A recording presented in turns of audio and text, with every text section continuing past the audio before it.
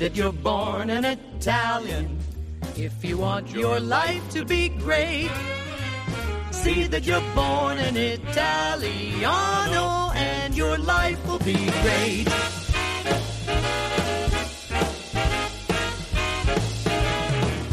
From the moment you're a small bambino, you eat pizza, you drink vino. Then they make you roly-poly.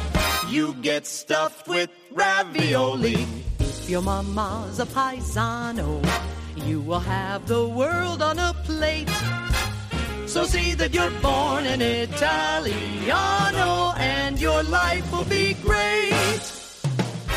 And welcome back, everybody, to another episode of the Italian American Podcast. I am John Viola, your friendly neighborhood moderator, and today is Monday the 30th of December, right about the turn of the new year.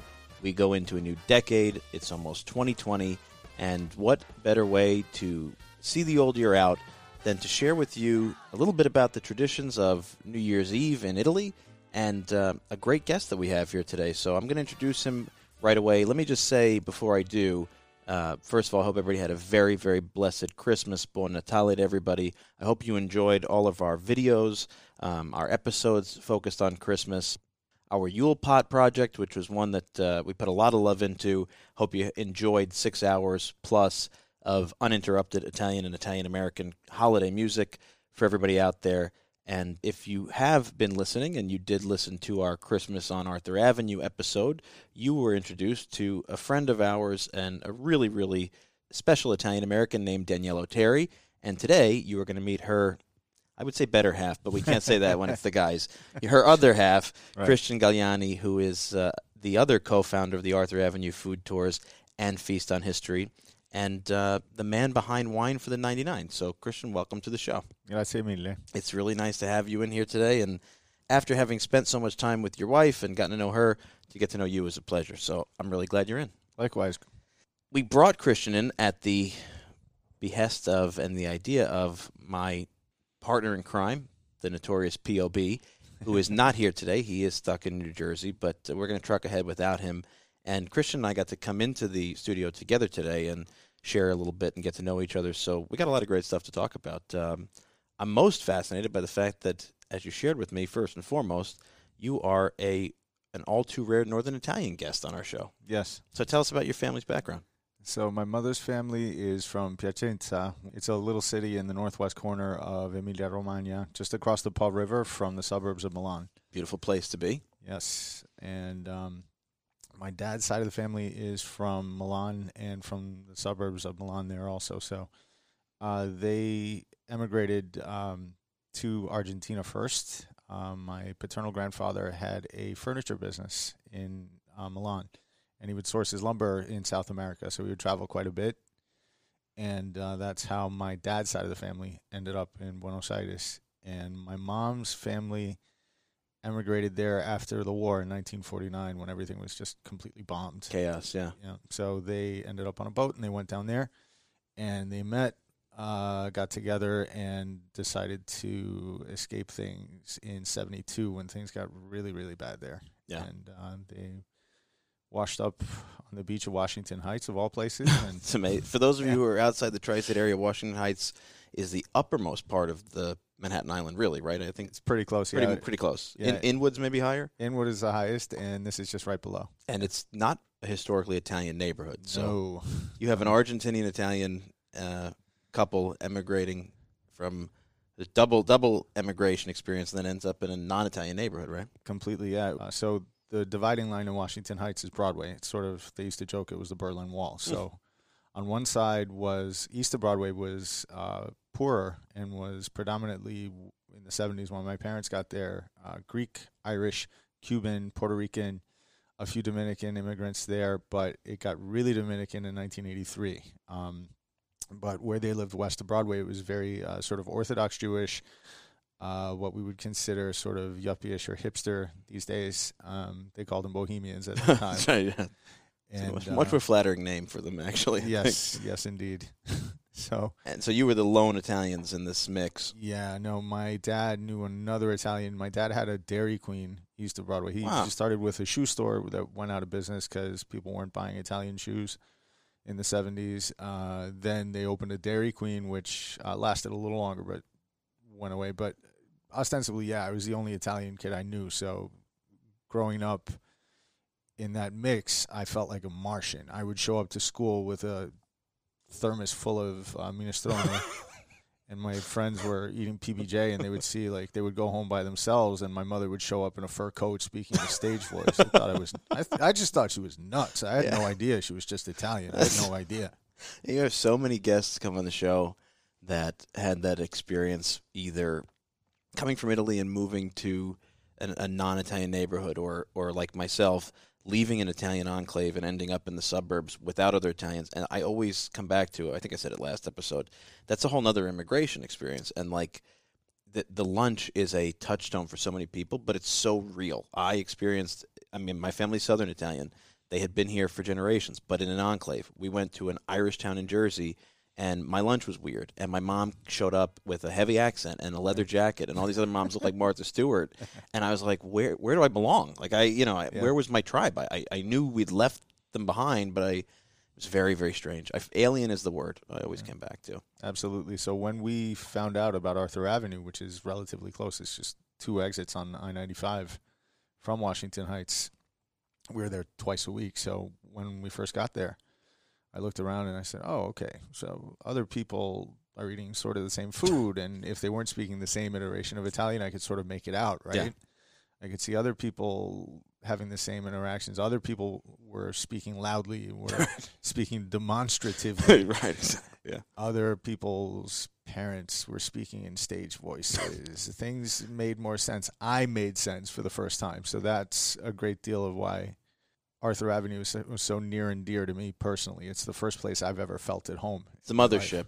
Pretty much. Yeah. It's stage voice, by the way, is a fantastic. I'm writing that down because that says so much about who we are, and I never put that piece together, but that's really what it is. I wish Rosella was here because she does a great impression of her mother, who is an actual actress and came from Italy. But, yeah, that's a big part of, I think, what drives – it certainly drove me to do the show and a lot of us to do this show, or like you guys with the tours, both in Italy and Arthur Avenue, to preserve that culture. I often think those of us who experience that alien feeling and then were, in some senses, relieved of that burden, we might tend to fight harder to preserve or appreciate or pass on that culture, you know? Absolutely. It ossifies you a little bit. Yeah, and in that sense, I equate it to peace of mind, right? Yeah. It's the feeling of belonging that's so important, and that's, sadly, if I can, wax a little poetic here, I think that's what's missing in our society. That's what a lot of people describe as what tends to be missing in the new generation, is this feeling of belonging. Yeah. It's this alien feeling that you describe. So for me, the idea of feeling at home, having that peace of mind is priceless. So especially now as an adult, that's what I look for most in my life, is having that peace of mind. It's so funny because, we dance around it a lot on this show because, I think Rosella's the youngest of us. We're all in our 30s or 40s. And it does seem like in recent generations in particular, particularly with the explosion of communication technology and just a real change in sort of even, I would say, the growth of a global generation, the idea of having an identity that is predetermined in some way is not only becoming more and more foreign, but in a lot of cases becoming almost looked down upon. You don't have limitations based on what you are ethnically, but the truth of the matter is, it's a huge flowing river of life experience built into you, into your blood memory, into the way your parents and grandparents did things, you do things, and it's becoming abundantly clear to me that as much as we may as a society be trying to move away from that, it's okay to move away from the limitations of that, but you can't throw the baby out with the bathwater. Exactly. And my dad always used to say, if you don't know who you are, you'll never know where you're going. Never. No. So that for us was important. Identity, basically, our right to have our identity is as important as our right to breathe. Yeah. I agree with you. Yeah. So free to be you and me, that's an old school sentiment. If I can go back to the 70s, Yes, you know, true, that's a big deal. Yeah, it is a big deal. I think oftentimes we run past that and we think we're free from being ourselves. And that's not the case, you know. And that's what all these projects are. And so you sound like, from our getting to know one another a little bit, you and I have had similar paths in that no matter what we were doing professionally, it starts to bring you back to finding ways to spread, frankly, that feeling of safety and empowerment that comes with your identity. So you ended up leaving your other lines of work and starting, I guess you started Feast on History first, right? Or Arthur Avenue Food Tours first? So the way it ended up for me was it wasn't really a linear path. It started as, for me, in real estate professionally. That's where I got my start in life. Was I worked for a real estate developer just right out of college, and I was just showing apartments here in the city. And one thing led to another, and I moved on in my career, and I was working at one of the big four in their developments division. I was one of their sales managers during the leading up to the crisis. And after the crisis, I was basically told I had to fire my team. I had to finish up the development that I was doing as best as I could. I was in Brooklyn at the time, and I ended up finishing up the project and floating around as an independent for a while as an independent real estate broker here in the city. Yikes. And, of course, 3 days after the grace period on my COBRA coverage runs out, I get whacked with an appendicitis attack. Oh, man. As it happens, I was living in Harlem at the time, and my mother was visiting from Florida. And my mother was busting my chops about something or other, and I thought I was just getting agita just from arguing with her. And it turned out the pain in my stomach just wasn't going away. True Italian misdiagnosis. Like, Mom, I'm eating poison. Stop busting my balls. But it was like one of those things where it just wasn't getting better. So I ended up spending 3 nights in the St. Luke's Roosevelt Hotel. Wow, gosh. I got whacked with a 5-figure bill. And one of my friends back in my old neighborhood, we talk about, belonging. One of my friends in my old neighborhood reached out to me and said that he heard that I was laid up, and he offered me the chance to make a little extra money while I was figuring out my next move. And he had opened up a wine store called Vines on Pine, which is still there, which I still moonlight at a couple nights a week. And I ended up working there at night, just jockeying the register for extra money. And his partner recognized that I liked wine, and he brought me along slowly.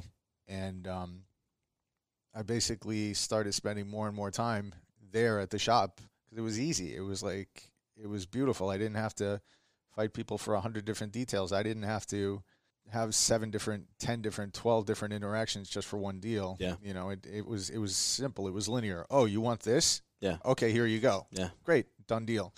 So I started to spend more and more time there, and in one day walks Danielle with the dog. Really? And we would give dog treats out, and the dog would pull into the store.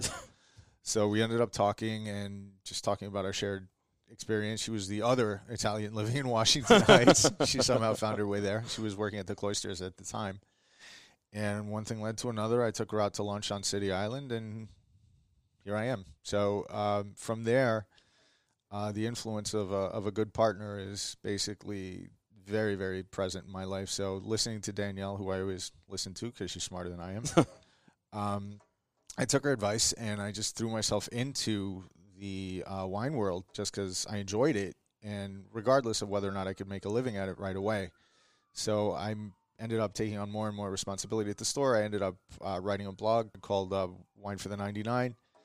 And just basically worked. I found my philosophy that wine is the most democratic beverage on the planet, right? That's the more I learned, the more I realized, there's museum pieces and there's great art. Yeah.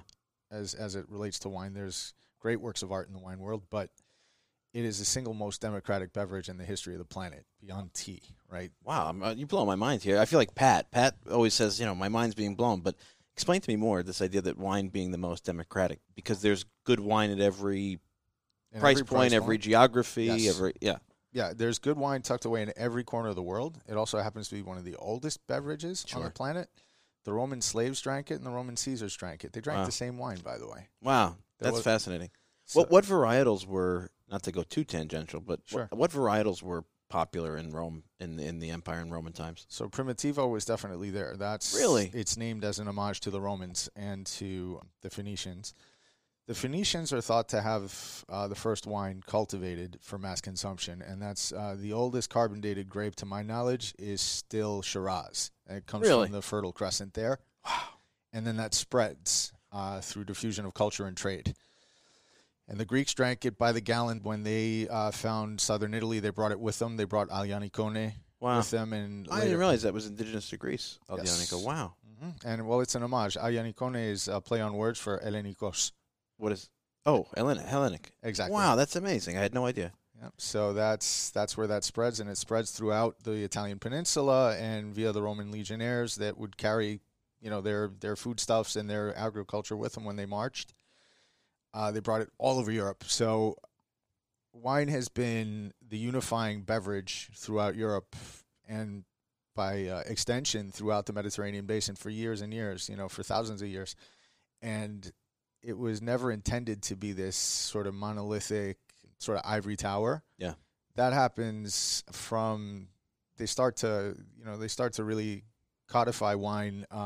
The French are the first to really do so. Like everything else, they codify and snobify something so beautiful. Exactly. In some cases, it really holds up, right? I Sure. mean, give me a first growth Bordeaux or a first growth Burgundy over anything. But They're not wrong. They're definitely not wrong. They're just they're very good at codifying stuff. Yeah. But yeah, so not to run on too much, but yeah, that's my philosophy is basically that there's good wine in every price point, and that's the way I was raised in the business by Terry Peel, my mentor. He taught me that you can find good wine in any price point, and it's true. You can find a direct import Bordeaux for like $12 that if you close your eyes, you think you're on the left bank of Bordeaux. You think it's transportive. It takes you there, and it's good quality. I mean, it's interesting to have this conversation because, as I point out earlier, you are one of the few non-Southern Italians that's come on the show to do this, and I always get a lot of people who write us because we're all Southern and because we're all very active in being Southern. Some people would say, well, it's a little too leaned in one direction, but me personally, I try as a matter of pride, principle, economic support, whatever it is, to really search out and drink and gift and use when I entertain Southern Italian wines. I think that they're underappreciated in a lot of ways. And you have one here, which makes me really happy because happens to be my specialty. Really? Yep. Southern Italian wine. This is you are the right man to be with me. But I've been told, and I could be wrong, but talk about your philosophy on democratic beverage. There's a Montepulciano d'Abruzzo with a twig on the Zaccagnini. Is that not the most sold bottle of wine by gross coming out of Italy? Isn't that like the most purchased bottle? You might be right about that. I don't have the actual figures. I know that for sure what would give it the most competition would probably be Santa Margherita, the Pinot Grigio there. Yeah. That's from where? That is from Veneto. And also parts of Friuli. They source it from all over these days. Don't get me started on Santa Margherita. I think they're the best marketing company in they've done a Italy. great job. Yeah. When you have their wine bars in airports, you know that they're doing well. Yeah. I just don't think they pay attention to the wine anymore. Really? The Zaccagnini is like $12 a bottle, I think, right? Santa Margherita, what's it, $30 a bottle. $30. And that's probably a lot of marketing, I would imagine. It's pure marketing. It's like Veuve Clicquot, right? You're just paying for their marketing. Yeah. Well, that's you're paying for those idiot pencil cases that they come in. It's like, what does champagne have to do with a pencil case at Christmas? Can you tell me, please? That's really true. I really like the Montepulciano d'Abruzzo. I think they're like very good table wines to me, and I like that bottle. And it's great. I come back to the fact that when people say to me, like, what do you drink? I'm like, it's a $12 bottle. I'll drink it all day. I could drink it with everything. I mean, I don't have a sophisticated wine palate. I grew up drinking wine my grandfather and my father and uncle made in the garage and enjoying it very much. As I've gotten older, obviously I've diversified. But, yeah, to me it's amazing that you can say to somebody, here's something where you could spend $12 and actually thoroughly enjoy the experience. You know? Absolutely. Absolutely. And that's what it's about because it's mass marketed to people that have a willingness to collect it, to make a collectible experience out of it. And I respect that because there's certain great wines that are pieces of living art. And I appreciate that very much. But by that same token, if you're just looking to have something delicious with your spaghetti or pasta asciutta, you don't have to spend $50 on a bottle of wine just to get you there. Yeah. And that's what the ethos of Wine for the 99 was, is while I respect and I've worked in museums of wine, I've had from working in the wine stores, one of the wine stores sent me to Somm school, and I ended up working the floor of Del Posto as an assistant Somm. Wow. As my first real restaurant job. And then from there, they recognized that I was sorely lacking at the age of 40 in fine dining experience. So they sent me up to Tarry Lodge in Portchester, where I was their lead Somm for a couple of years. And from there, I ended up getting recruited at Italy downtown, and I was one of their senior beverage managers. Wow. And I worked in the fine dining there. So all this has basically brought me here.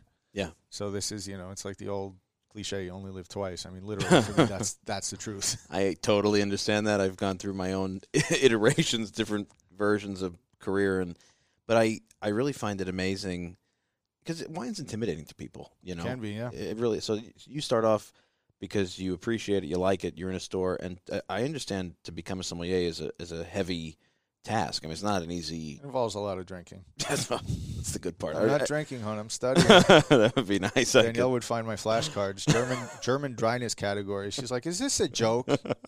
No, it's very real. So you specialized in Southern Italian wines. What was that about for you? Why? So it's funny because you're sort of involved in this without knowing. IAP put out a call in 2014 for a press trip to Irpinia. Yeah. So I was the wine blogger on that, thanks to Danielle. She said, "You should apply for this." She flicked at the back of my ear with her fingers. Said, "Hello, anybody in there? Apply for this." Wow. So they took me, and I went on that tour. And she concurrently she reconnected via the Baronessa Bellelli, Cecilia, as we call her, found her long-lost family in the Cilento, which is nearby. Sure, and, that's where my family comes from, the Vallo, the mountainside of the Cilento, So they reconnected, so we both went concurrently. So I went on the Irpinia tour, and they had me connect with all these great vineyards and all these wonderful suppliers of food, great cultural opportunities there. So I got to really get a sense for Irpinia, and it struck a chord in me because it spoke to my ethos that good wine doesn't have to be fancy. It doesn't have to be. A lot of this was vastly underappreciated. Yeah. Aglianico, especially from the Torazzi, can age upwards of 50 years. They call it the Barolo of the South. Wow. And Aglianico can be manipulated to be big, bold, and juicy, right? It's a Parker wine, right? So for those that don't know, Robert Parker, the wine critic, was the first one to attach a numerical score to a wine so that it would be easier for consumers to sort of tell, which wine they should gravitate towards. But the problem is he, and this I'm going to go off on a side rant. You'll forgive me. That's what this show's about. So Mr. Parker created this sort of monster without knowing what he was doing at the time, in my opinion, is he pushed bolder, bigger, more tannic wines. Because, among other reasons, he was also a smoker. Oh. So his palate tended to lean less sensitive, right? Right, or it just tends to gravitate towards stronger flavors. And in that respect, you have Aglianico like Salvatore Monetieri's, who happens to be a distant relation of Danielle's. Wow. Was putting out fantastic wines that were just huge, huge wines, but that were balanced on the head of a pin. I mean, you had huge fruit, enormous tannin, and just high acidity, but played so well together. And I was blown away by the complexity of these wines. And when I looked at the sticker price, when I looked at the retail cost of them in America, it was a joke. I mean, you had a wine of his was going for, just to give you an idea, $50, and it could compete with a second, or third, or fourth growth Bordeaux very easily. Which would retail for? Upwards of hundreds of dollars, sometimes thousands, depending upon the chateau, right? Or even just making a closer comparison, you go to Barolo, and the land cost is 5, 10, 15 times that of what's in the Taurasi, if not more. And in wine, it's all about land cost. It's all about opportunity cost. Your hard costs dictate everything. So, for example, Napa has to put out these big, juicy wines that ape people's sort of base desires, right? Juicy, oaky, and appeal to the vast majority of people because their land costs are insane. So they have to sell so much wine just to make ends meet. Wow, that's amazing. I never really thought of that, to be honest with you. I mean, as just a drinker, you don't think of the industry and what its sort of directions are in terms of trend setting and taste setting. And, I always kind of felt like I like the wines I like, and I don't necessarily think about what we're being driven to appreciate and what people are expecting. And I find it really interesting, too. I think the thing about wine, and of course we want to talk about New Year's Eve, but this is such a great conversation. We could do a whole series on wine. I think one of the really amazing things for me is, as an anthropologist and historian or amateur historian, beer is grown in the same place, but it's different hops or whatever. This is the same vine in a lot of cases that has this history, and there's a whole story to it. So the idea that you can go to places where it's been cultivated for so long, or, you think about the plague that hit European wine in, I guess it was the early 1800s when... the phylloxera. Yeah, and I had to bring the American root. And so there's so much history to that, Sure. And I've been really impressed by how many countries have an interesting wine culture. And I've been able to try wine from, Georgia and the Central Asian republics and these places. And it always fascinates me to think, wow, we're sort of all looking at it in a very kind of baseball card way. It's a collectible. This is a good brand, good marketing. That's a great way to put it. And you're missing the idea that you can really almost experience a culture right through it. And whether you pick up or not, that sort of foreignness and uniqueness, it's in there, and it's amazing. And nothing takes you to a place or speaks more about the culture than the wine does. It's this idea of terroir that really, the French word that means of the earth, of that dirt. It's absolutely true. So I always come back to with all due respect, the northern put down for Southerners is terroni, people of the earth. I think that's the greatest compliment you can give somebody, actually. Absolutely. I really roll around in that name. So let's talk a little about what you brought, because we really want to talk about New Year's Eve and our traditions, but you've been prepped. You got some stuff here. Yep. So what I'm going to open for us is the Carpene Malvolti, which is the Prosecco from the best place to get Prosecco, which is the Conigliano Valdobbiadene, which is in Veneto. So wine is, again, very location-specific, right? That dictates where you can get the most for your wine is where it's from, for a number of reasons, right? Atmospheric conditions, microclimate, minerals, soil, craftsmanship, so on and so forth. But Prosecco is the most democratic of sparkling wines. This is for a number of reasons. It's not intended to be foppish. It's not intended to be an ivory tower. I keep going back to that, but that's... No, but yeah. So Prosecco is the most widely consumed sparkling wine in Italy, and by extension now the United States is starting to catch up on consumption. And what makes it less prestigious than champagne, it's basically the secondary fermentation happens in the tanks, so they pump CO2 into the tanks, so you don't have to pay a little old man or a little old lady to sit there and riddle the bottles or spin them around constantly and then have to go back and forth with a liquor of expedition and finish it off, top it off, take out the lees, so on and so forth. They don't have to do that. Right. So it's much less labor intensive. Right. As a result, it's not quite as complex because you're using a less expensive to cultivate grape called Glera, as opposed to just Chardonnay, Pinot Noir, and Pinot Meunier, which is the usual mix for champagne or most sparkling wines. And so is it a myth that the Italian sparkling wines are sweeter than champagne? I always hear people say, like, it must be spumante or it's sweeter. But what does that even mean? Well, that's a great question. It has to do with the dryness scale. So brut, which is this, means that it's sort of dry, right? Extra dry, which is confusing, is sweet. That is really confusing. So that's the dryness scale underneath. So in sparkling wine, zero dosage literally means there's nothing added to it. So it's just the wine. There's no added sweetener to make it more palatable. I didn't realize they added sweeteners to these things. Because it's highly acidic. You have to use very tart wine in order to achieve that balance and in order to let it... Well, let's open it now. Let me have you taste it. This sounds great to me. You hear that? Good pop. If we're popping Prosecco in the middle of the recording, this is a good day. Thank you very much. Oh, you got like a real official glasses and everything. This is great. My pleasure. Any excuse I have to, quote-unquote, research during the day. So salute. Salute. We're going to recommend all of these. These are your recommendations for New Year's Eve, so we're going to put them on the show page. Sounds great. Wow, that's really good. Very tasty. That is really good. This retails for $19. Beat the deal. Yeah, really. And So, see, that doesn't come across as overly sweet to me at all. no, this is brut. Because Asti Spumante was so well marketed in the 70s and the 80s, and was so appealing to a vast audience because it was so sweet, because the American palate tends to lean towards sweet. Yeah. We've been putting sugar in everything we eat for the past 70 years. I mean. Exactly. And especially because of automation and because of all number of reasons, we can get into. It's also a great preservative for a lot of things. So the palate tends to lean heavily towards sweet. So when Americans, and especially us Italian Americans, got a hold of Asti Spumante in the 70s and they went nuts marketing it, it blew the roof off of their marketing expectations. Their sales started to come in. So automatically people now associate Italian sparkling wine with a sweeter taste, which isn't true. My wife is convinced she prefers champagne. I'm going to make sure she tries this.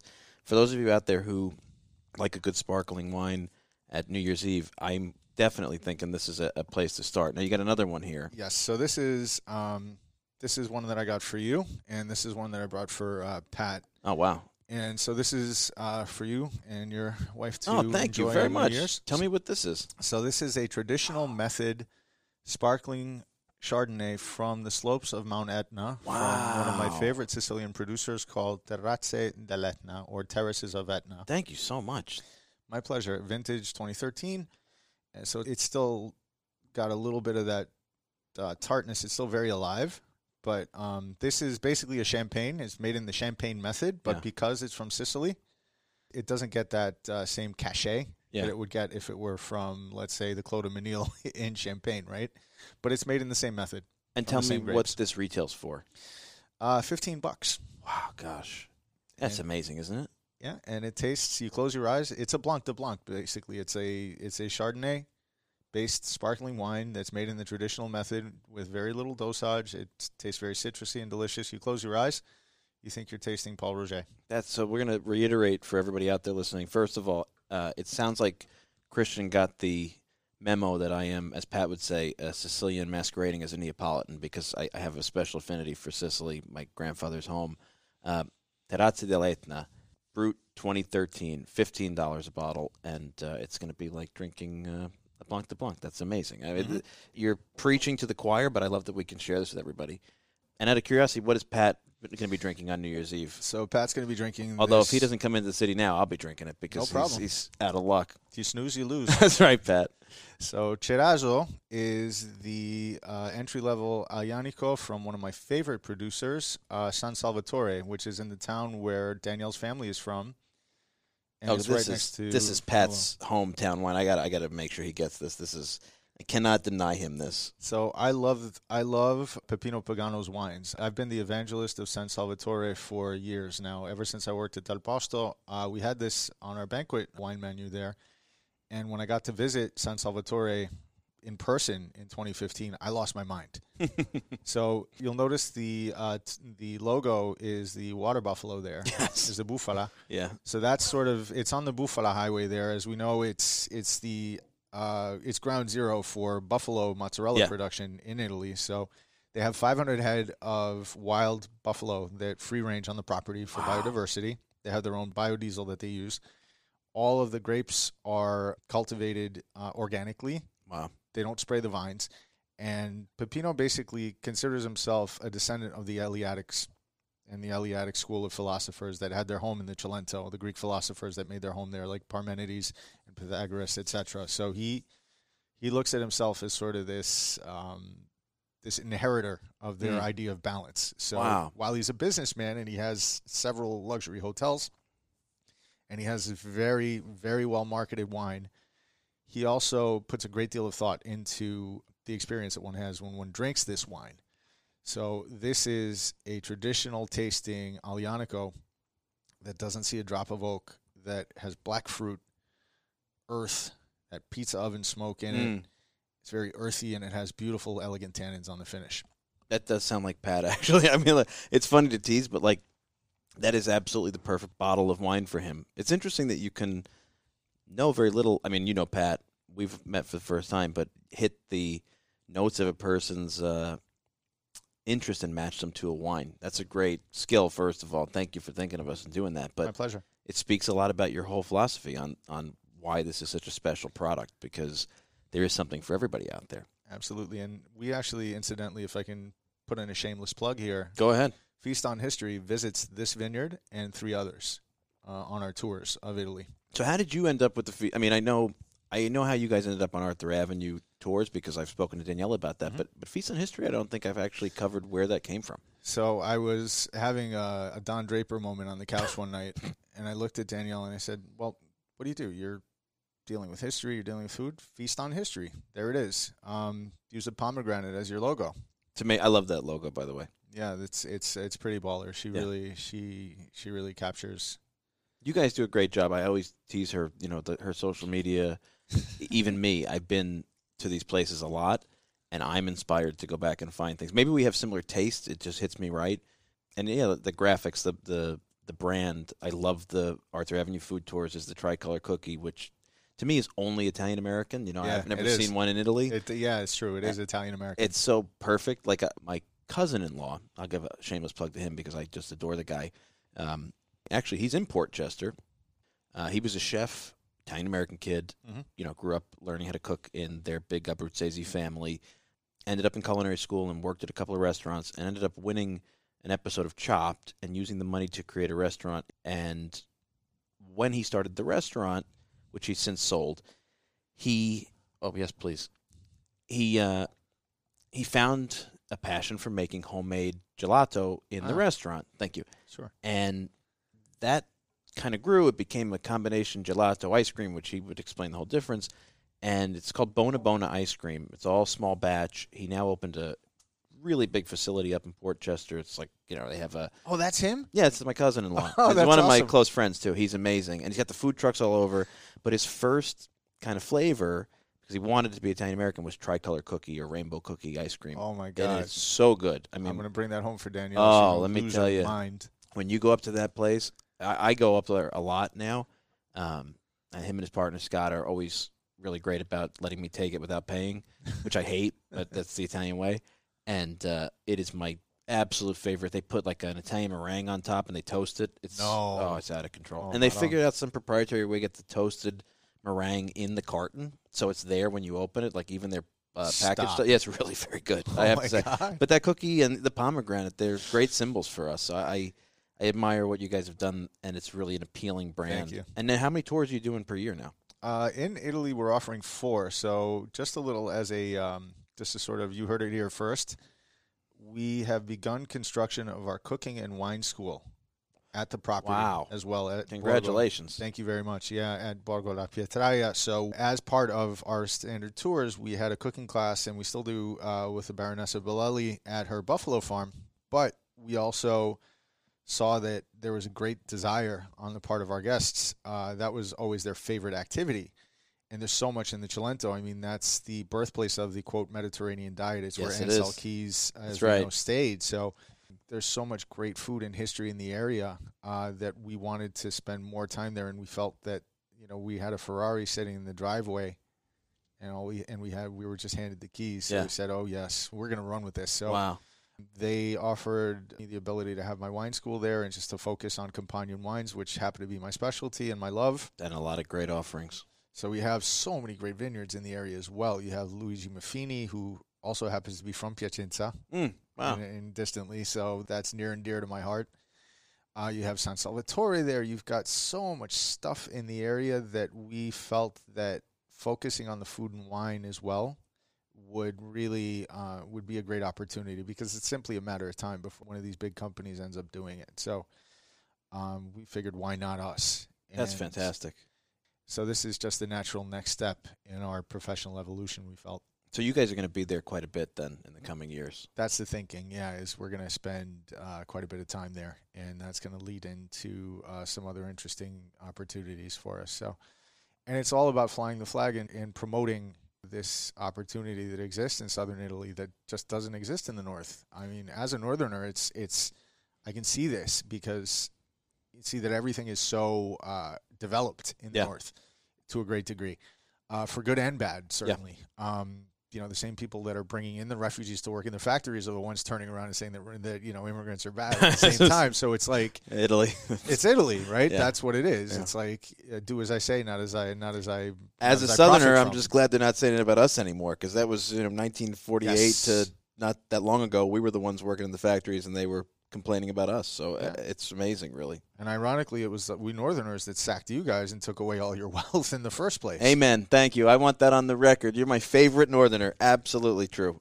And, you're doing what I hope we're doing with the show, which is to say, like, this diaspora is clearly self-identified after, in some cases, one generation, in many cases, multiple generations.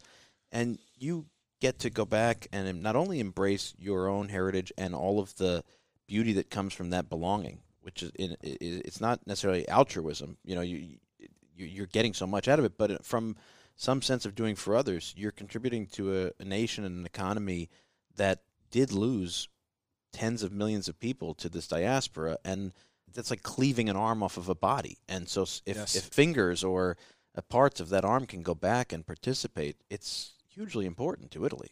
Hugely important. It's also bringing us closer to what we feel is the ultimate shared identity. Yeah. What does it mean to be an Italian? Yes. Which is interesting because we talk about not running away from identity that you inherit, but there's something I love, and of course, politics of Italy speaks to the opposite today, but there's something I love about the universality of Italianness in that there are many people who are not ethnically Italian that are Italophile or become Italian or move there or live amongst Italian Americans here or whatever it is. And there's so many versions of Italian. We tease about the regional differences, and the history is certainly checkered. But that's what it means to be Italian, right? That's what it means to be Italian. Yes, thank you very much.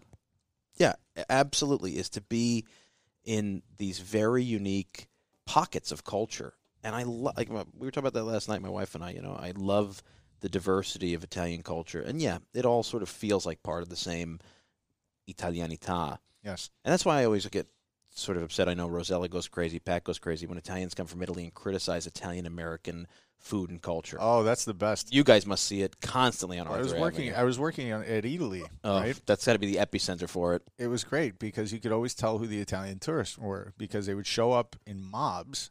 It's August and they're all wearing ski jackets because they're afraid of the Spifero. And they're all wearing scarves and they all look like, Frosty the Snowman. Of course. And they're walking around like a 9-year-old girl who saw like something that she doesn't like, so they all have a stank face on.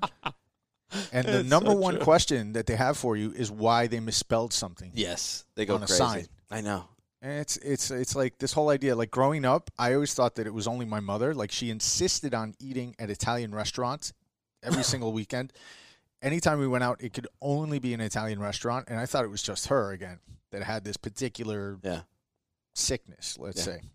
So she would pitch a fit if my father had the temerity to suggest, let's go have a steak. Let's try that. Let's try Chinese food tonight, right? Of course. Oh, no, it's not clean. But this is the same thing, right? Yeah, I would ask exactly these right. Italian tourists, why the hell did you get on a plane for 9 hours in some cases to come to the Mecca of food, right? Sushi, Indian, anything you want, you can get in New York City. Yeah. And you can get the highest iteration of that. You can get the highest expression of that. The best, yep. Right? If you can make it here, you can make it anywhere. Amen. So I would ask them, and they would just get a blank look on their face, and they'd just snap to and just have a visceral reaction of, oh, no, it's not. I'm tired of hamburger. I need some real food.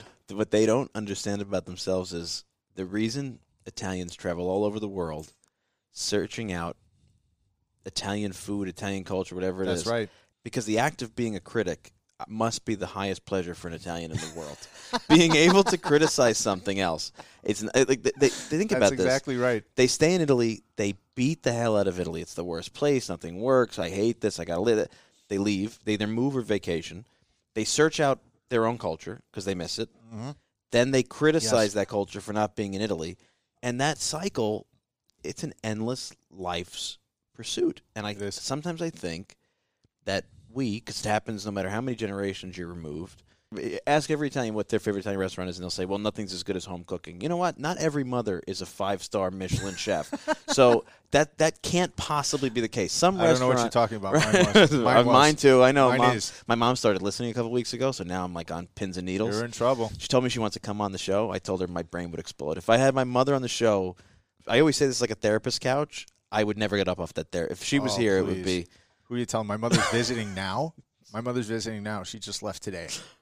And it's just like every single time I get flashbacks to being 8 years old. Yes, absolutely. Christian, Yes, absolutely. stand up straight.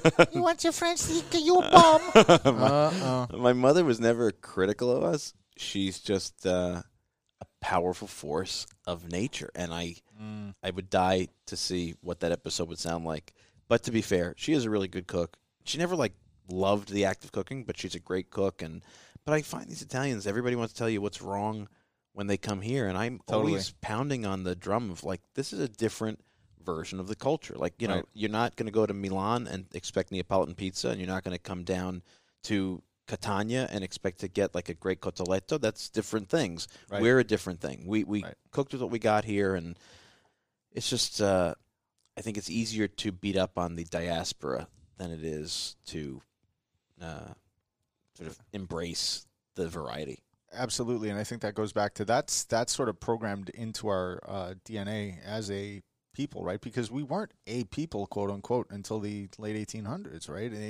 We're not even now, really. Yeah, no. Really, So I mean, we have more similarities post World War II than we've ever had as a people. absolutely. And, after the war, you get that next generation of people like your mom go to the Argentinas and the Australias, maybe come here, Canada, and take with them the post-war brands, Nutellas and World Media, and take with them radio and television. And speaking of television, I've been watching Mediaset Italia, which has all of your favorites this holiday season. Irresistible Italian entertainment on DirecTV. You can discover new recipes with the new series of Cotto e Mangiato. It's always delicious, and it's perfect for the holidays. You can keep up with the beloved game show host, Jerry Scotti, on Contro la Rovescia. And don't miss the touching new drama series, Oltre la Soglia, starting December 15th. DirecTV has the Italian TV you love. You can get Mediaset Italia a la carte for $10 a month plus taxes, or Italian Direct package for $20 a month plus taxes.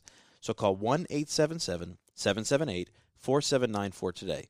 That's 1-877-778-4794 today. World Direct a la carte service requires activation of a qualifying base package. Hardware available separately at an additional cost. New customer offer requires equipment lease and credit approval. Other conditions apply. Call 1-877-778-4794 or visit att.com for full details. But in reality, the availability of television like we have now with the Mediaset Italia and what we had with Rai as it became international, that made us a people. Rai did more for the Italian culture, I think, than any of the champions of Risorgimento ever could for unifying it.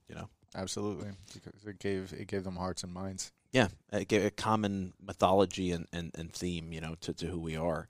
And it did it around the world. And I'm very proud to represent an Italian-American branch of this tree. And it brings us really to the topic we came here to talk about, which is New Year's Eve, which comes up tomorrow. Now you know what to drink. And I think everybody's going to be doing their own kind of version. I find New Year's Eve is weird because everybody has unique traditions, right? Yes. My grandfather's side from Sicily, which is I think I have Sicilian, Basilicata, Campania, Pugliese. I have all of these different ethnicities in me or backgrounds in me, but I think Sicilian I kind of run towards the most. And in my Sicilian family, there was a capitone made again, and everybody had to have a bite for good luck. My grandfather always talks about his aunt running around with this eel, making sure everybody young had a bite. And that's awesome. They were the ones who were banging pots and pans to scare away the bad spirits for the new year. And are you serious? Yeah, my grandfather was big into that. He Oh, still that's does it. So my grandparents live up in the mountains now, upstate New York, and my grandfather and I are extremely close. They come down for Christmas. We have a great holiday, and then they go back up. They don't want to stay for New Year's. So he says, they fall asleep early. They wake up like 4 in the morning, my grandparents. But he's like, I always try to stay up at New Year's. And if I'm going to fall asleep before midnight, I go out and bang the pots and pans to ward off the evil spirits. And I love that about him. And that's I know a lot of families break their furniture or throw their furniture out and get new furniture. We used to throw stuff out the window Did when you? we were kids. We were living in Washington Heights on a building on stilts. Wow. And my dad used to laugh, and probably if I did that today, it would probably hit my backyard where I live now. Because ironically, I live in the building under the stilts now. So you're glad there's no Italians throwing their furniture out then. Well, we didn't throw furniture, but we would throw old glassware and stuff into the woods and stuff. We did stupid things when we were kids, but that's got ancient implications to it, you know. Yeah, I mean, this was not sanctioned. I want to say this for the record, if my mother ever listens to this. This was not sanctioned by my family. This is just something my friend and I would do. We'd just go to my bedroom window and just throw stuff out. That's got to come from somewhere. That's the anthropology of it, right? I mean, it is a big part of the Italian idea. Did you guys eat special stuff on New Year's? We did, and you talk about the same idea of bringing good luck into your new year. Yeah. We would eat lentils because they're shaped like coins, and my dad would carry lentils in his pockets. Really? Because it brings money in the following year. It brings prosperity. Yeah. You know, the idea that the little round lentils are shaped like coins. And we would have cotechino, or cooking salami. Yes, that's what my mother-in-law makes. Yeah, so that's what we always had, and that's what we're going to have probably tomorrow night. It's the idea that you're bringing in prosperity and dispelling old problems and moving on into the next year with the best possible mindset and having these wishes for a better year. It's such a wonderful tradition for me because I grew up with a sort of very American version of New Year's Eve in my family. We were all together, my grandparents, my aunts and uncles and stuff, and we had lentils a lot of the time. But to be fair, my dad loved lentils, so we had lentils a lot growing up. That was a big part of my childhood. I hated them until I was about 20. But I did know, lentils. But when I married my wife, whose family's Abruzzese and Tuscan, my mother-in-law and her family make cotechino sausage, and they make cabbage and potatoes, and it's very different than what I was used to. But when we're home, I actually really look forward to being with my in-laws on New Year's Day because that tradition is something I never had, and it attaches me to them and to the fact that they're carrying on their Italianness in this really great way. First of all, I think it's delicious. Yeah. Cabbage, potatoes, cotechina, lentils, and baked onions. You don't want to be in the same room with me for 3 days afterwards, but I absolutely love it. I love that my mother-in-law does it. My wife's grandmother, who's 93, she participates in it. And yeah, she's amazing. And that's a big, big deal for me. I really look forward to that. So we're lucky in that our culture presents so many diverse traditions for these kind of holidays, Most definitely. I look forward to that a lot. Salute. Salute. This is a fantastic option. Let's reiterate for everybody again what we're drinking right now because I don't know if I'm starting to slur, but it's the middle of the day. It's Carpene Malvolti is the producer. So it's an old Prosecco house. It goes back to 1868, actually, and it's from the Conegliano Valdobbiadene area of Veneto. So Veneto is known for their white wine production, right? Yeah. Frascati, Prosecco, stuff like that. Also Amarone, right, on the red side. All right. And the Corvina is the grape there and Rondinella and stuff. But they have very prestigious red wines, but they're known for their white wine and their sparkling wine. Yeah. And this comes from one of the best areas.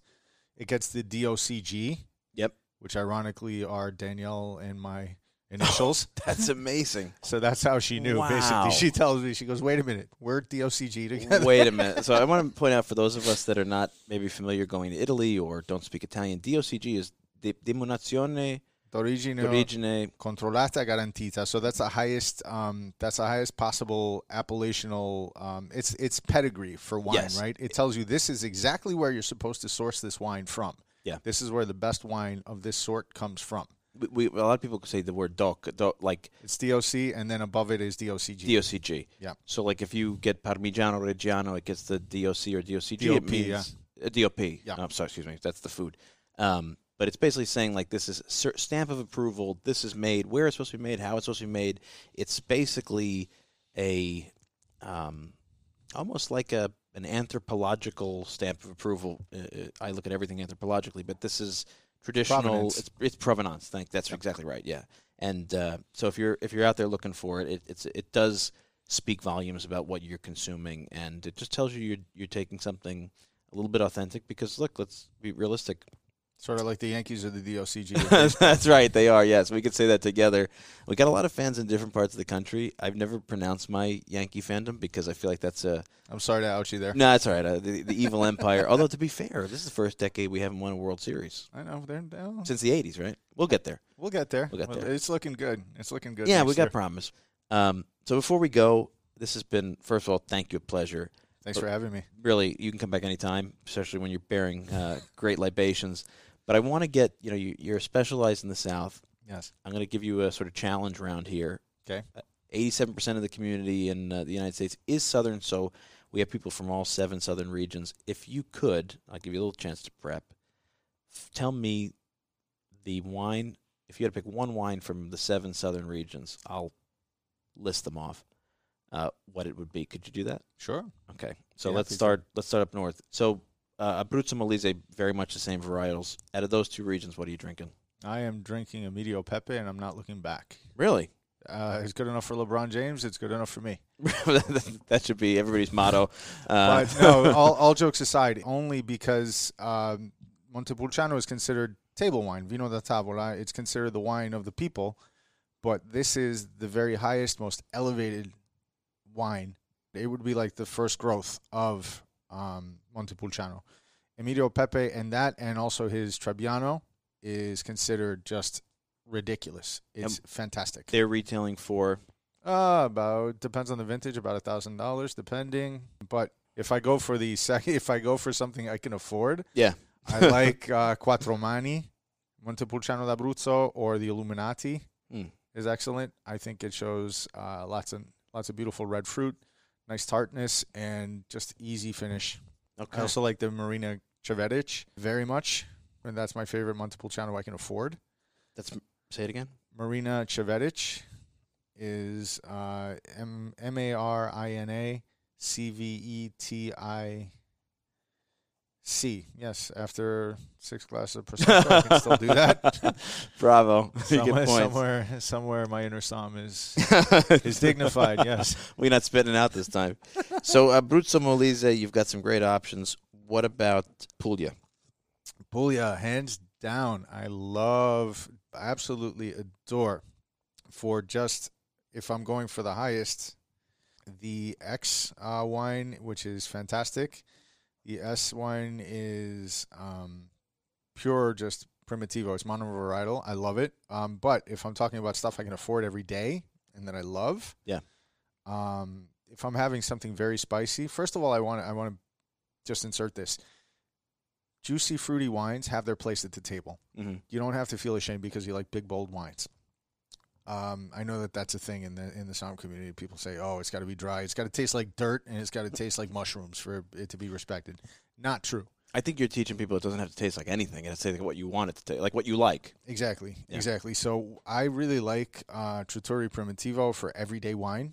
Just if I'm having just Indian food, or if I'm having something like a tikka masala that's on the spicy side, or if I'm having just Calabrese chili flakes on cheese.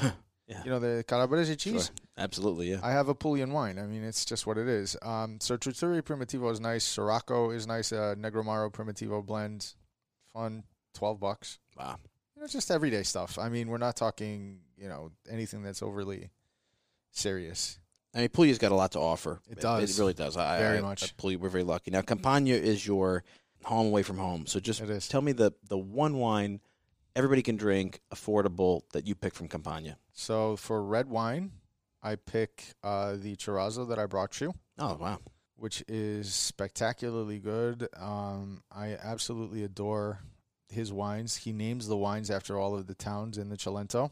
I like that. That's great advertising. And it's beautiful wine that's balanced, and it's organically grown and vinified so that you don't wake up feeling like your head is a cinder block. So that's huge. Yeah, that's huge. It's a big deal. So for me, any of San Salvatore's wines are the touchstone of Campagna. Is it true that the organics don't give you the headache because they're lacking in sort of sulfites? Is that no, actually, that's a great question. Sulfites are the big demon, are the bugaboo, are the easy out, if you will. No.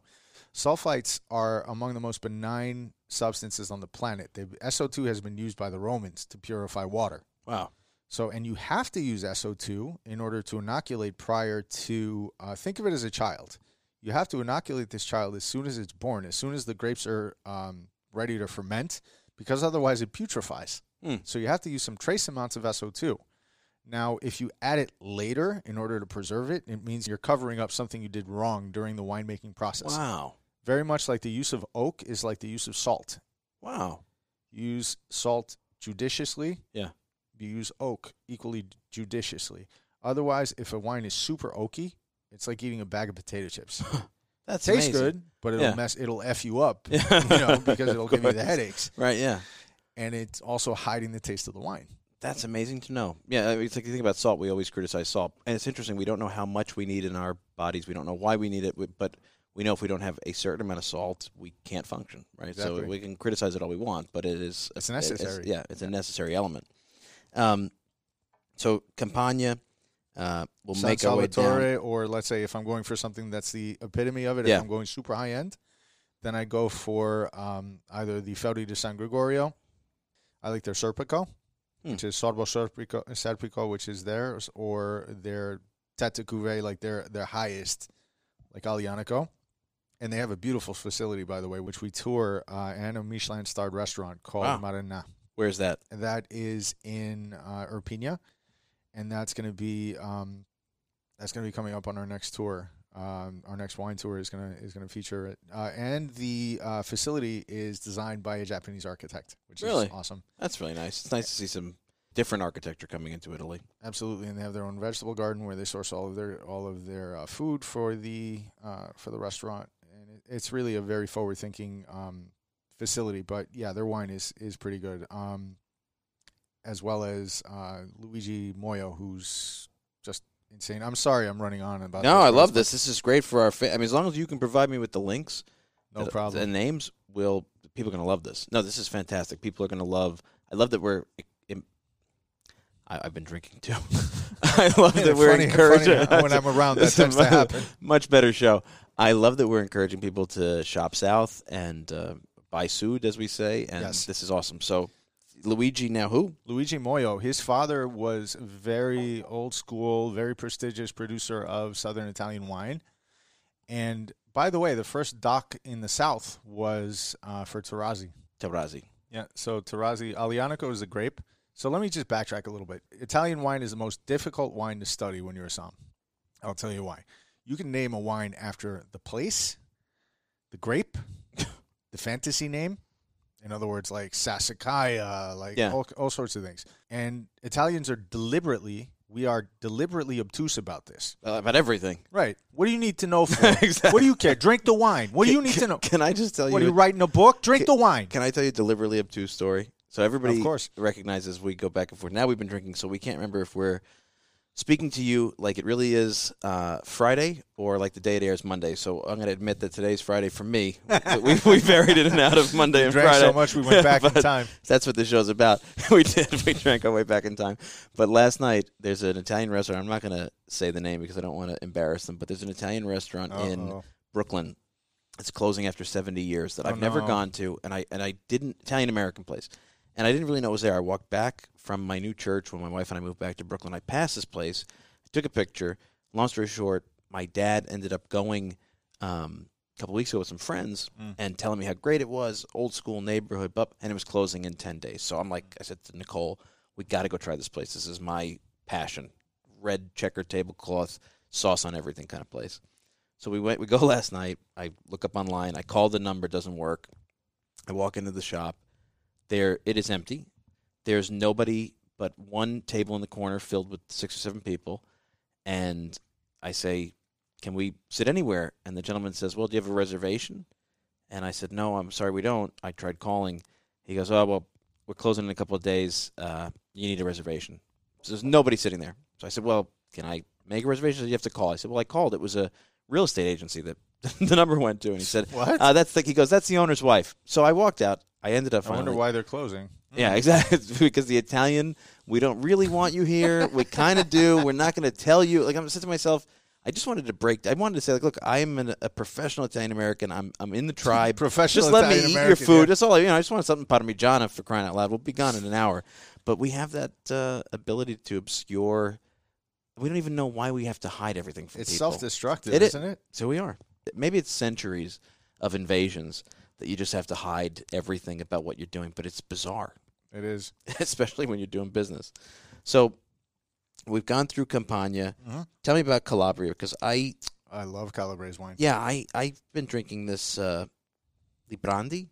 Oh, Cheeto. Librandi. I love that stuff. Wow, You have that- good taste. Well, it's not expensive, right? That Exactly. retails for That's churros is about what, $15? yeah, it's like Thereabouts? nothing. it's I great. stumbled on it at a restaurant. It is so drinkable. Yep. With everything. I got something. I'll do you one better. I'll raise you. Sounds great. From the same producer from Librandi, Gravello, which is the super Calabrian. I didn't know there was a super Calabrian. Right. So that's the blend of the Bordelaise varietals, and they blend in a little bit of the Calabrese red. So it basically Gaglioppo is the name of the grape.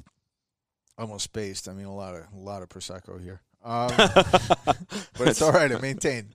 No, it's the name of the grape is Gaglioppo, and I love that red grape. It's black fruit, just inky, just real concentrated flavors of black forest fruit in there. So they blend that. They make a super Tuscan out of it with the Gaglioppo Really? and Gravello, and it's fantastic. And the best place to pick that up is on Arthur Avenue at Arthur Avenue Cantina. Yeah, really. Anthony Angrisani over there and his guys they have a bananas good, really well curated Italian section. I think the Calabrese stuff is fantastic, and if you can go to Arthur Great Avenue value. and tell them you were sent by Arthur Avenue Food Tours in the podcast, it's not going to do anything for you, but just tell them. Cause No, they'll hook you up. yeah, good. Tell them Christian and Danielle sent you. They give you a hookup. Christian's got some credit. We got nothing, so don't use the podcast because it just spread the word. Help us out. So, all right, we've gone through Abruzzo, Molise, Puglia, So, Campania, Calabria. There's 2 more regions, right? I also want to point out the Vulture area of Calabria. Yep. Basilicata, right? I'm sorry, I've been drinking. So we're going to Basilicata now. Basilicata, very simply, all the wine from the Vulture. I have Vultur, which is one of my favorite, and Cayanera from Masanoia Imports there. Cayanera, Kajanera, is one of my very favorite Alianicos because they have the same grapes that Southern Campania have. But so, I mean, essentially, Lucania is such a contiguous, like that's my family's homeland. So I have some family over the border in Campania, some in Basilicata, and really, if they could agree on a capital, it would be a province, but they can't. They can't agree on their own capital, so they're split between the two. But you similar. have a hell of a nice palace there. Oh, you have a hell of a nice royal place palace to be there. I tell you, that is such a beautiful place. The first time I saw it, I lost my mind. Oh my gosh, Basilicata gets. I mean, now it's funny.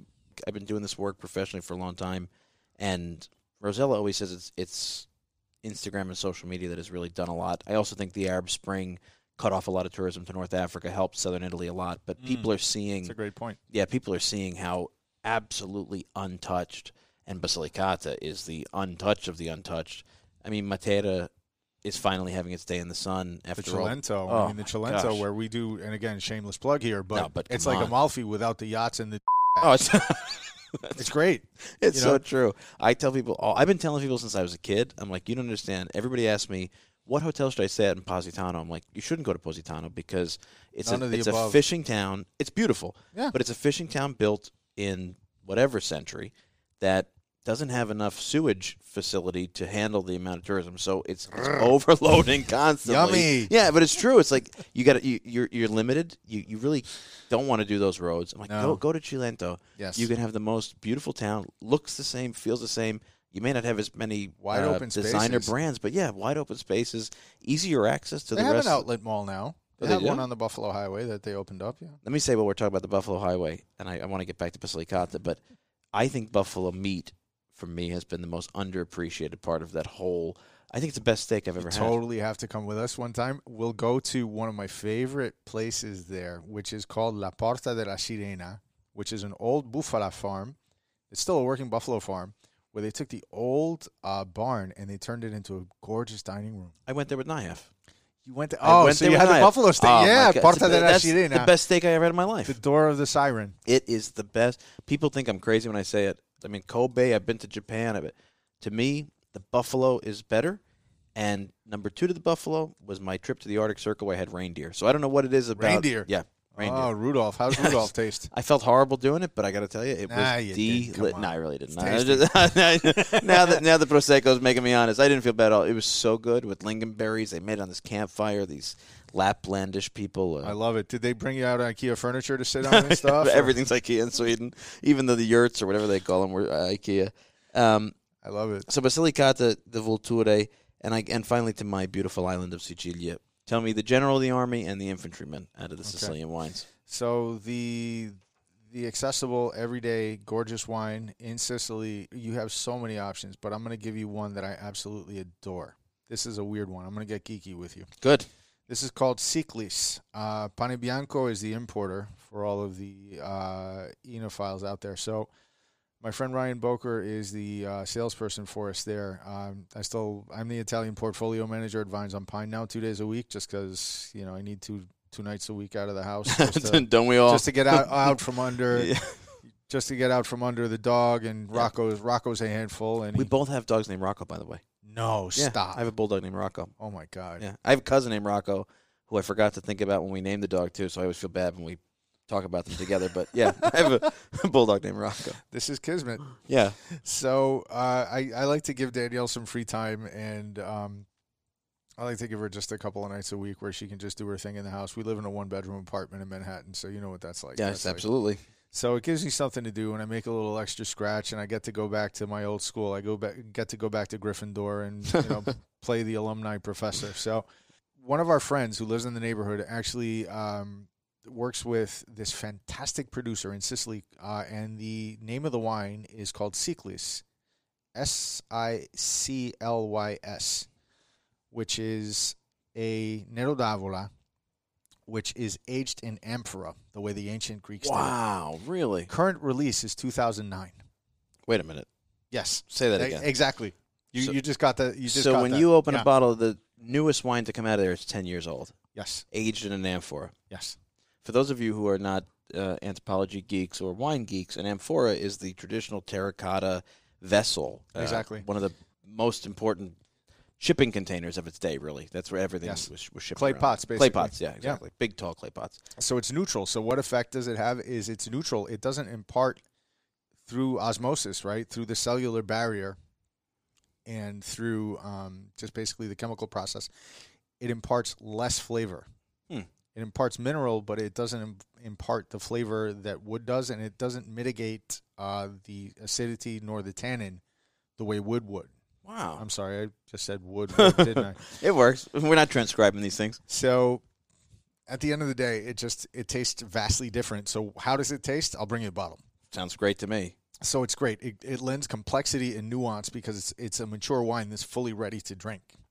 A lot of the time, the problem in the wine world is you have this gorgeous. Imagine just having Michael Jordan as a infant, putting a basketball in his hands, having him shoot, and seeing that he's got something there. Yeah.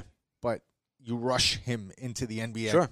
That's, at that age. My family's been in the horse racing business for a long time. We say that's the Kentucky Derby. You go to kindergarten, pick the kid you figure's got the best shot at being in the NBA, and pull him out and try to run him.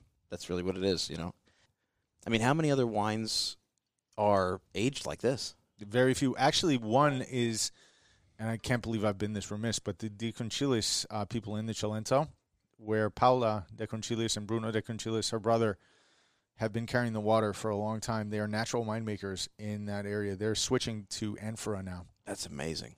And it's fan-effing-tastic. It really is. Now, you said earlier the earliest evidence of winemaking in a mass scale was found in the Phoenicians. Phoenicia. Yeah. I remember reading, because I read all this archaeology stuff, about a year ago, a cave in Sicily where they discovered the residue of what was thought to be the oldest wine in Europe, so not Phoenicia, because the Phoenicians were in Sicily for so long. Yeah. That they could actually kind of like still tell in this residue what the varietal was, and it was in amphora. It's amazing to me to think that these things have been part of who we are for so long. Absolutely. So that is your That's my entry level. entry level Sicilian. So, and also another, to be fair, other really good Sicilian wines are Di Giovanna is a great vineyard, and also Terrazze dell'Etna, the producer of the wine I brought you. Fantastic wine, but my tip top is Donna Fugata. My favorite bottle of wine. Mille una notte. Absolutely. Mille una notte. Okay, so why? Because it's rich, it is bold, it has deep fruit.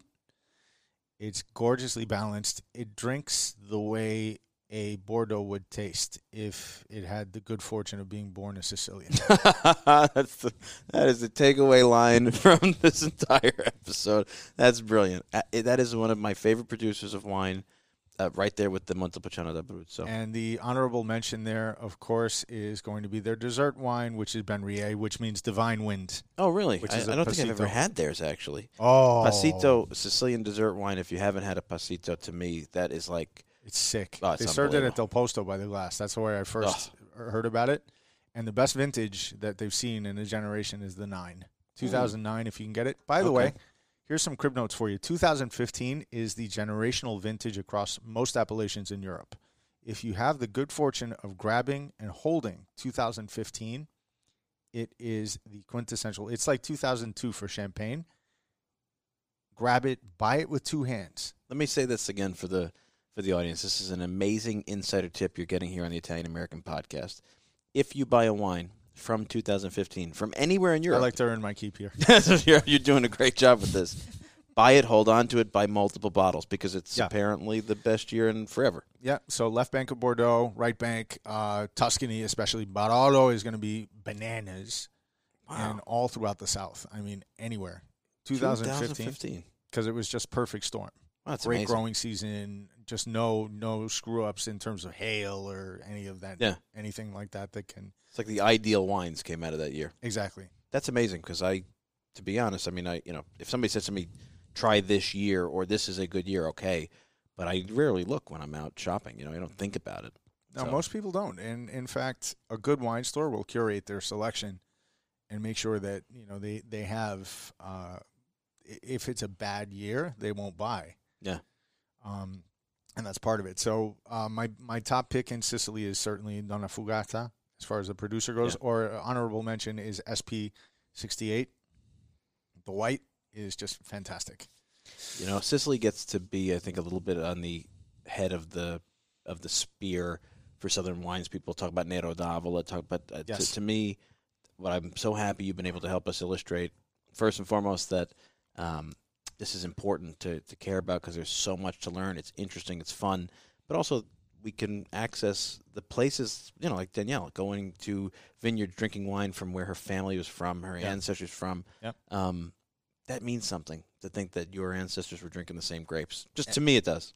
And that's the observation I had when I first came back to Italy as an adult. When I had a connecting flight from Milan, I went outside. I just posted on Facebook. I said, I'm breathing the air that my ancestors breathed. It means a lot. It means a great deal. And it was finally coming home. Yeah. Because for me, just growing up, like, just to loop back to the original point, I always felt like a fish out of water. Yeah. And being in this setting as an adult, it really helps me to appreciate who I became. Yeah. And you can put a lot of labels on people, but at the end of the day, being from somewhere means a lot. Sure does. It sure does. And, honestly, it's a great way for us to close this episode because you may grow up super comfortable and feeling like a part of the majority. Maybe you grew up in an Italian enclave. Maybe you're not that into your heritage, and wherever you grew up, you felt great. And maybe you're not even thinking about this stuff. But the truth of the matter is, we here at the show believe in blood memory and what it means to define you. And the fact that you may hear an intonation in that place and it brings back, or the smell or the taste or the air, whatever it is, we humans spent many, many millennia in a very small geographic footprint. And then technology and opportunity and the lack of opportunity pushed us in a million directions, and the world continues to get smaller. But that place belongs to you, and you belong to that place, whether you're aware of it, thinking about it, seeking it or not. And it's a great excuse to go and be a part of it. And what better way to go than to have a great tour and get to eat well and drink well. And thank you for bringing all this in. And I hope you guys have a beautiful New Year's. I'm sure we'll all be sharing lentils tomorrow. We're back on Monday now, whatever day it's supposed to be. So tomorrow we'll be eating lentils. I hope you guys are eating lentils out there. If you're in the audience and you haven't, I'm sure Rosella has it in her cookbook or on her website. So it's probably a great New Year's Eve lentils recipe out there. So, Christian, thanks for being here. Buon anno. Buon anno, yes. Everybody enjoy it. Make a good New Year's resolution to go back and see your Madre Patria, or at least to try good wines and good food. Go back to the home world. It's worth it. It is worth it. It sure is. It makes a big difference. So from all of us at the Italian American Podcast, from Anthony, Dolores, Rosella, Pat, and myself, a very, very beautiful New Year and many, many blessings in 2020. And we'll see you next week.